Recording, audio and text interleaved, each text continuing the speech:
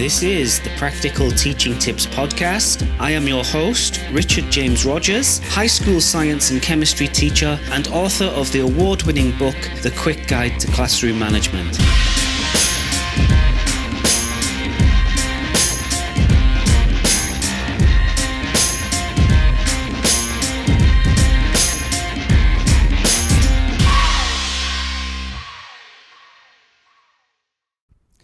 Hello everybody, and welcome to today's edition of the Practical Teaching Tips Podcast.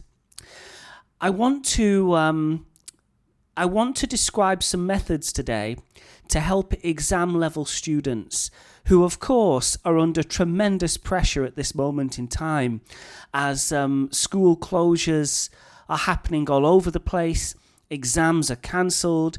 Schools are having to create portfolios of evidence to show to exam boards, and really everything is in a kind of a position of flux as we get through this coronavirus pandemic.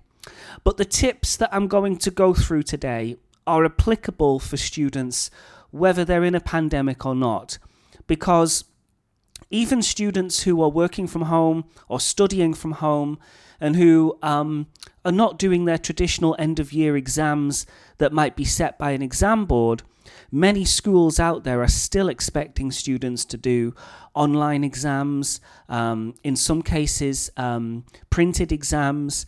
So this advice still applies today, and it's very, very important. And when analysing the exam level student, those students who are perhaps our older students, our high school and middle school students, some primary school students as well, and they're preparing for exams, these students have a lot to deal with. You know, forgetting that there's a pandemic, these students already have a lot on their plate. They have to learn the techniques that work for them in terms of revision. They have to become organised in their revision, and that can often be the most difficult part, especially for students who have part-time jobs, or they're having to look after siblings and do child-caring activities, for students who don't have a stable home life, or even just for students who are not very organised and don't really know how to avoid distractions. And of course, distractions are everywhere these days, much more so than when I was doing my GCSEs over 20 years ago. So becoming organised in revision is a big problem that students face these days, a big challenge. The stress and pressure of having to perform in exams, and those exams, those grades, are going to follow the students for the rest of their lives. So they're pretty important, and that can be stressful. That can place a lot of pressure on students' shoulders. And nowadays, of course, that pressure has increased. You know, some teachers might think, well, the students don't have exams now because they've been cancelled, so the pressure is off. But actually, that's not necessarily the case, because schools now have to justify the predicted grades they're sending to universities, often by creating a portfolio of evidence or asking students to do extra exams to prove that they're worthy of that predicted grade. So this in some ways places many students under more pressure than they would be under normal times.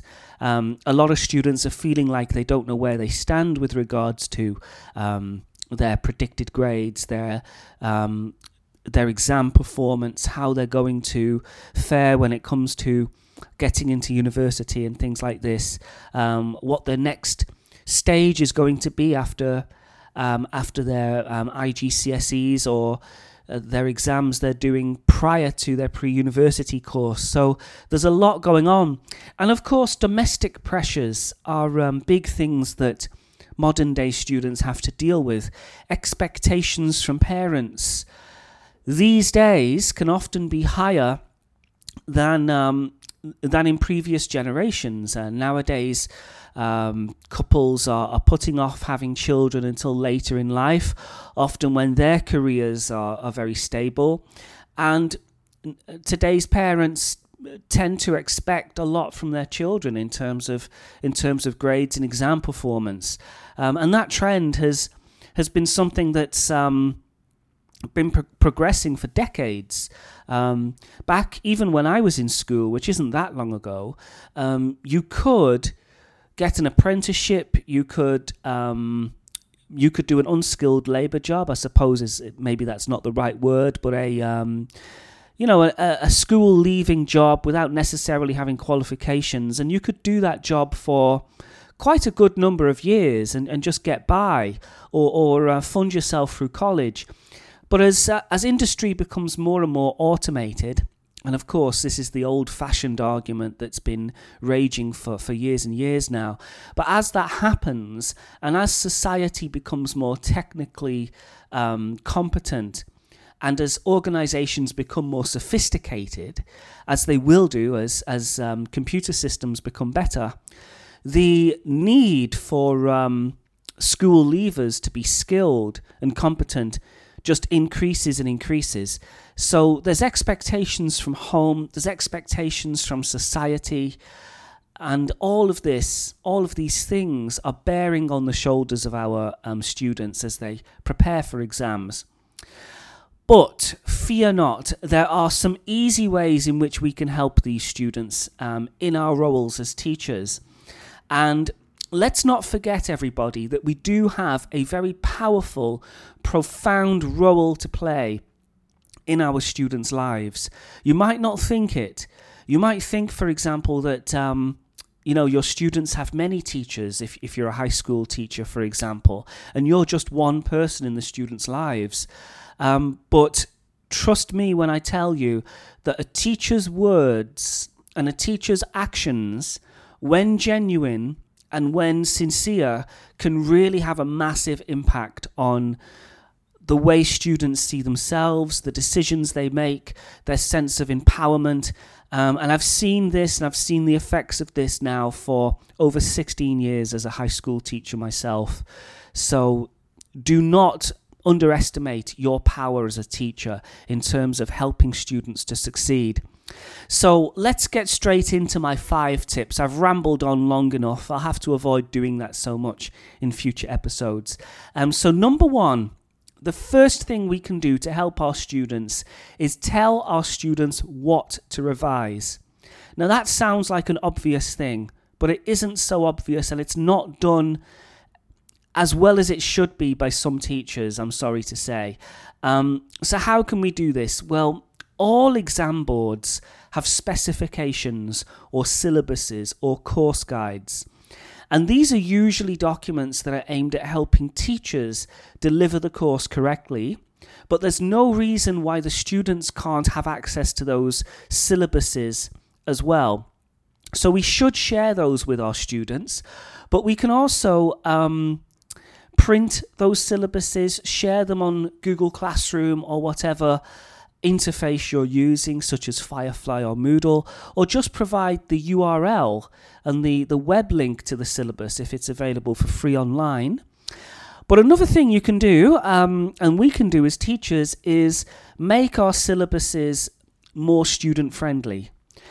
And the way to do that is to extract the course content and turn it into a child-friendly revision list for the students to follow when revising. So that can be very, very helpful. And also, along with that is, if your exam does not have a specific syllabus, just coming up with a topic list and giving students enough time to revise those topics can just be a tremendous help. And making sure that that's published online somewhere, or the students know about it well in advance of the exam that's coming up. In addition to this, students need to know where they can find the resources that match those topics. So hopefully we all have Google Classrooms or online classrooms that are very well organized by topic. And if that's not the case, then now is a good time to get that organized so students can navigate to the necessary resources very easily. Now, second tip. Tell students how to revise, or I should say show students how to revise. This is probably more challenging than telling students what to revise. Many students require years of experience, actually, to discover their preferred and most efficient style of revision. For me personally, I found that dictating my notes to myself and playing them through my earphones when I lay in bed at night was very effective, but that might not work for everybody. Students really need a menu of techniques to try out. But how often do schools actually provide this menu? How often is new technology taken into account? How often are students invited to share their best revision techniques with their peers? Not very often, I would argue. So consider holding a committee meeting style gathering with your exam level students. Sit them together in groups to share their ideas with each other about how to revise for tests and exams. And swap the groups around every 3 or 4 times during the session and get the students to write their techniques on the whiteboard at the end, or maybe contribute to a Google Doc or a Google Slides, or write them on the smartboard. Another thing you can do is share what's worked for you personally when revising. Also ask your colleagues to come to class and share their experiences. Get parents involved. Make it a community thing. If the group mentality is directed towards exam success, then this will definitely rub off on the students. And I do feel personally that many schools do not spend enough time teaching students how to revise and focus too much on what to revise. And that's unfortunately a disappointment, really. And I think we could do better as a profession on this. Thankfully, there's lots of great advice out there about how to revise. But as teachers, we must be proactive in sharing this advice with our students. Some good websites that deal with the subject of revision techniques include the Times Higher Educational Supplement, and there's an article I will link in this episode description called 5 Revision Techniques to Help You Ace the Exam Season.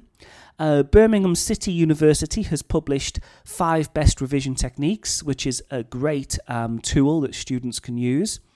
Tutorful has got an article up called Revision Techniques. And Success at School has got a really good one called Top Revision Techniques for Exams. And this website actually deals with learning styles, which I know has kind of been debunked by pedagogical research. So don't shoot the messenger here, please. But it does contain a very useful infographic that summarizes the key revision techniques really well. And by the way, guys, can I just say something about learning styles? One thing that annoys me is how educators just jump on the latest bandwagon that is peddled to them by these so-called experts in these ivory towers at, for example, University of London, Oxford, Cambridge, these researchers who are not teaching on a daily basis and who are not on the front lines like we are as teachers.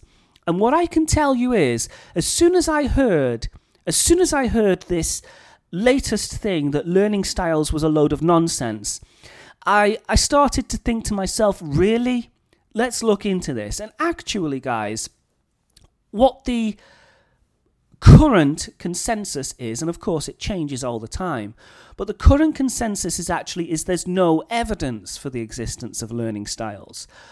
Not that they don't exist, that there's no evidence that they exist. Well, I can tell you that after 16 years of teaching high school students full-time, that students do learn in different ways. Now, that's not to say that you can box students into specific learning styles necessarily, but students do learn most efficiently in different ways. And if you really analyse yourself and you analyse your life as a teacher, you'll see that that's true. You'll see that that's true. I have students as a science teacher, for example, who only really understand a concept after they've done an experiment and they've actually played with the chemicals and seen the colour changes. Then everything clicks.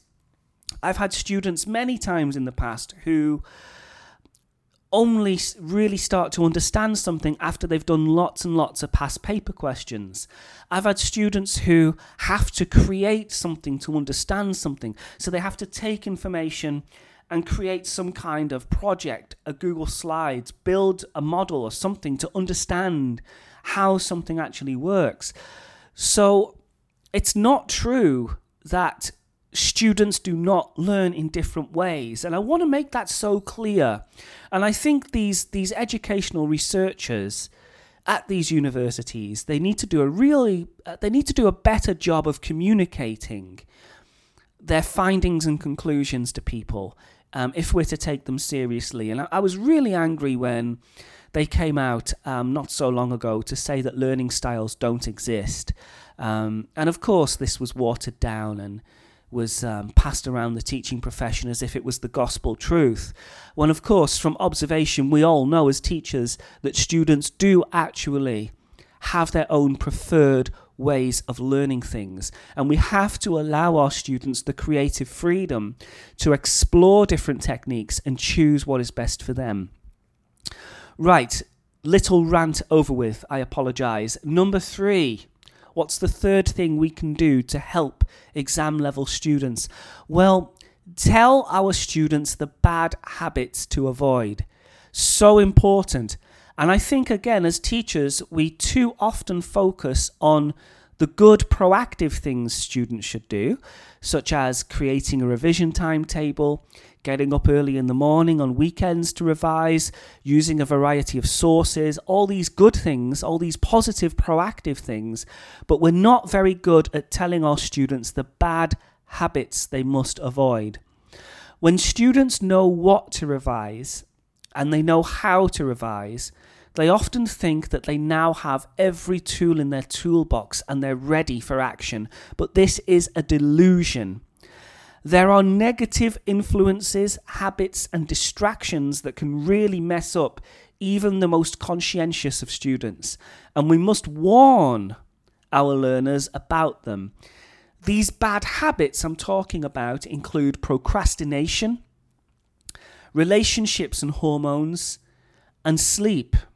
Now let's look at these things. Well, procrastination. When students are revising from home during holidays or study leave time, it can be very, very tempting for students to watch online videos or play computer games more frequently than they should be. And by the way, guys, I mean, forgive me if I'm being patronising. I don't mean to be. But video games these days are not like they were back in the 80s when I was a kid.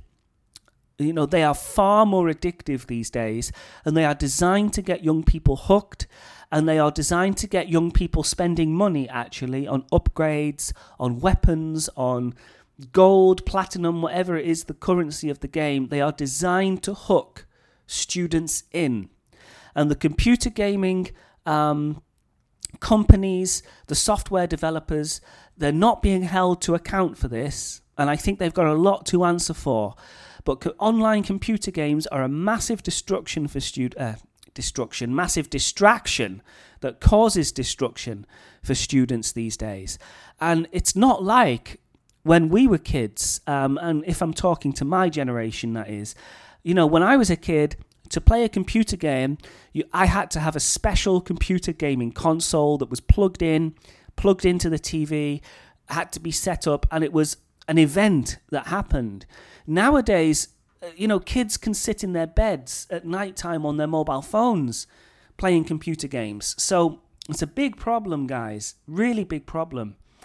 For some students, it's better to get them out of the house and to get them to go somewhere public. So, for example, the school library, where they can't sleep and they can't get distracted as easily as they would at home. I know that when I was a student in school, I had to go to school and study in the school library or in the public library in my town when I was on study leave from school, because I know if I didn't do that, I would sleep at home and I would nap and I would waste time. And that's something we've got to let our students know about, that it's a good idea to get out of the house and go somewhere where you can study. For example, the school library. And schools should also offer classrooms or places within the school where students can come and study when they're on study leave. They shouldn't be closed to students, and that's an obvious, I hope. Now, second distraction, relationships and hormones. The ugly truth of this one has to be revealed to our students. Teenage sweethearts or lovers, that whole scenario can lead to massive distraction on the run-up to exams. And again, we're not telling our students about this. And I think in large part it's because it's a delicate issue to deal with as a teacher. But I personally think it's important to talk with individuals who are in teenage relationships, who are in, that they've got boyfriends, girlfriends, whatever, and politely remind our students that they have to be focused on their exams at this time and not on whoever their relationship partner is. And I'll leave it there, really. But that's important. And we don't do enough of that in schools, I believe. Sleep. Third big thing that can cause problems for students. Well, it's a balancing act, really. Students need to have enough sleep, but not too much either. During school holidays and study leave, many students fall into the habit of waking up late and messing up their sleep cycles or circadian rhythms. And this can lead to low productivity. So I always teach my students the up early and out rule. Get up early and go out somewhere where you physically can't nap or sleep during the day. The school library, a local library, or even a coffee shop can be good options. It's not perfect, I will admit. These places can be noisy. If there's other students there, that can be a distraction. I totally get that. But in many cases, a lot of students who are working from home can find distractions that they wouldn't find otherwise. And of course, we are in the middle of a pandemic as I record this, so it's not easy for students to go out and study at libraries or coffee shops anymore and things like that. And I think we've got to take that into consideration. That's another challenge that students have these days. And, I certainly have a lot of sympathy for them. It's not as easy to just go to a library and study as it was when I was in school. But these bad habits are so important to highlight because they can destroy our students' chances when they're revising for exams. We have to tell our students the negative behaviours to avoid, along with the positive actions to implement. Now, number 4, show students how to make a revision timetable. Even the very best students, those that know how to revise, what to revise and what habits to avoid, can get completely messed up, by not being organised. Organisation is so important. Now, I've got a quote here from Napoleon Hill. He was the author of Think and Grow Rich, quite a famous book. And what he said was, first comes thought, then organisation of that thought into ideas and plans, and then transformation of those plans into reality. So it's very important that students organise and plan and then follow the plan. Organisation actually is the key to exam success. Students should be starting their revision well in advance of their final exams. So, of course, I'm making this episode in May 2021. I understand that many students have already had their exams. Some students have got exams coming up. So hopefully this will be a legacy episode that can be repeated in future years. But around 5 months prior to their final exams works best, really. Just starting that revision process, getting a timetable in place. A lot of students in the British curriculum system start their revision in the Easter holidays, so in April. But actually, that's too late. They should be starting around January to prepare for exams that are in May and June. And what they should be doing is subdividing their days into sessions, with each session focusing on a specific topic area. A good revision timetable should include enough sessions to cover each topic twice, a variety of subjects each day, skewed weighting in favour of what the student is weakest at. And what I mean by that is more time spent on reviewing weak subjects than reinforcing strong topics. And also practice questions. Very important. Exam style questions and lots of past paper practice for each subject the students are taking. It's very effective.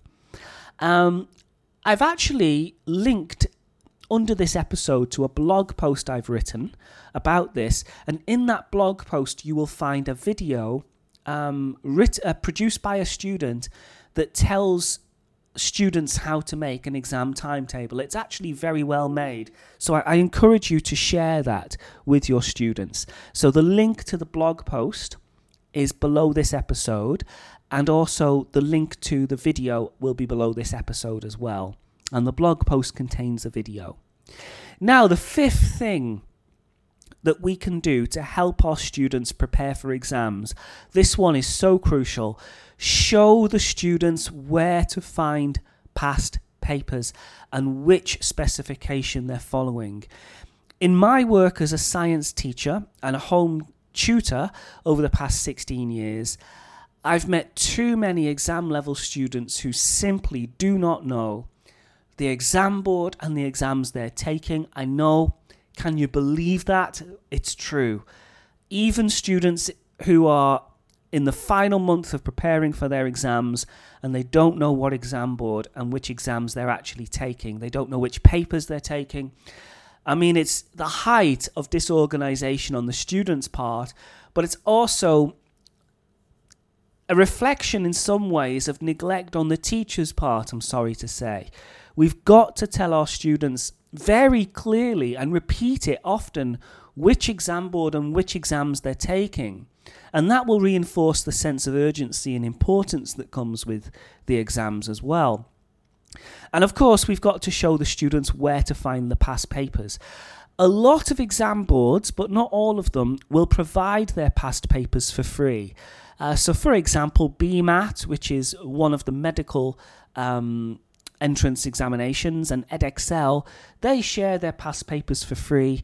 Not all of them are for free. There's some recent papers which are behind a paywall, for example, but most are available for free.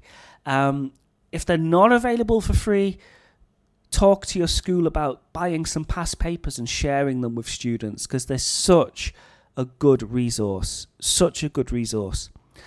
Crucially, this is very important now, encourage your students to complete past papers under timed conditions.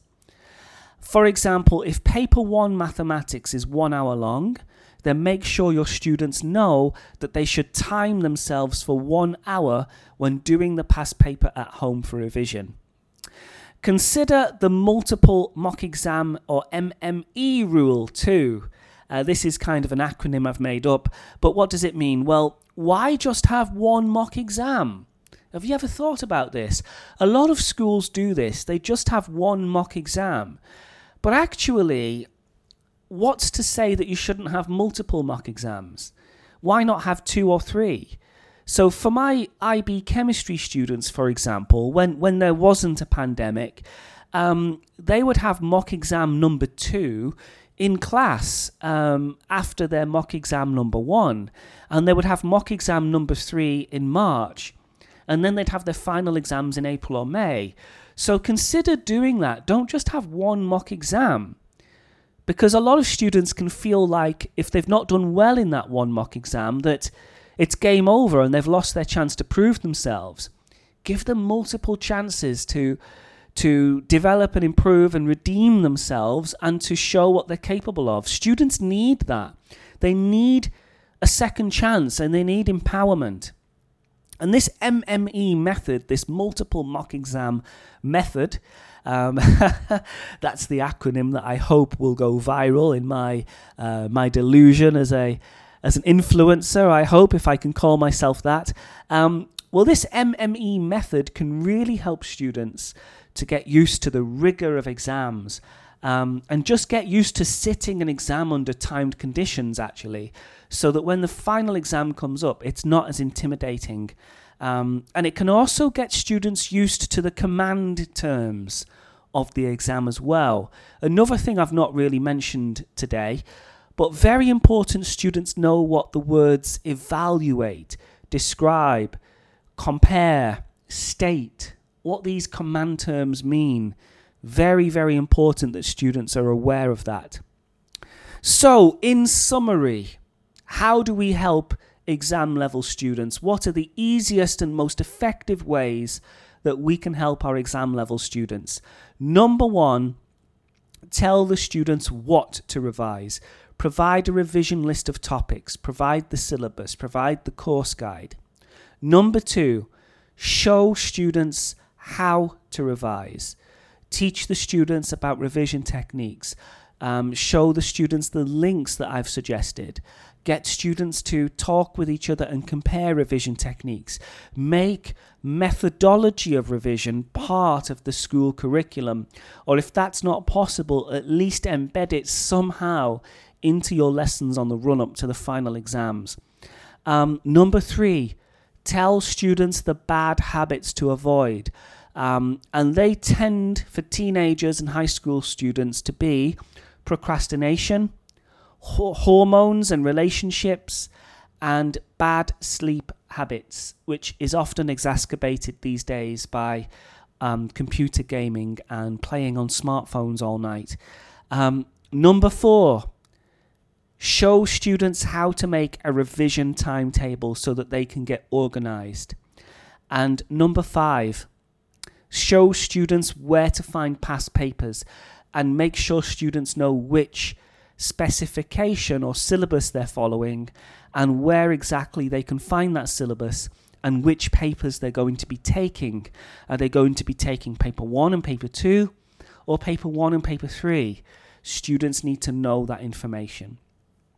So thank you, everybody. Check out my blog for teachers at richardjamesrogers.com, because on there you will find hundreds and hundreds and hundreds of free articles covering a wide variety of teaching topics to do with classroom management, assessment, behaviour management, working with parents, all kinds of things. Please check that out. That's richardjamesrogers.com.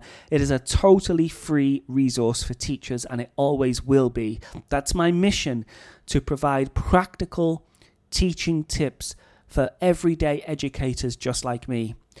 If you want to support my work, you can purchase my books for teachers. My most famous book is The Quick Guide to Classroom Management, 45 Secrets That All High School Teachers Need to Know. And it's actually won a few awards. It's won the Bronze Medal for Non-Fiction from Reader's Favourite. And it's been awarded a 9.5 out of 10 assessment by UK EdChat. So it's a pretty good book. It's in its third edition now. I wrote it 6 years ago, and it's available on Amazon, Barnes & Noble, Abe Books, Book Depository, and all good retailers. And the link to that book is in this episode description. And it's available as a paperback and as a Kindle book. So thank you very, very much, everybody. You can also join my Subscribe Star page if you're interested in having weekly meetings with me and getting a free ebook and exclusive content. And it's only $5 per month if you're interested in that. So the link to my Subscribe Star page is also in the episode description. Thank you so much, everybody. Take care, stay safe, enjoy teaching. Until next time, bye-bye.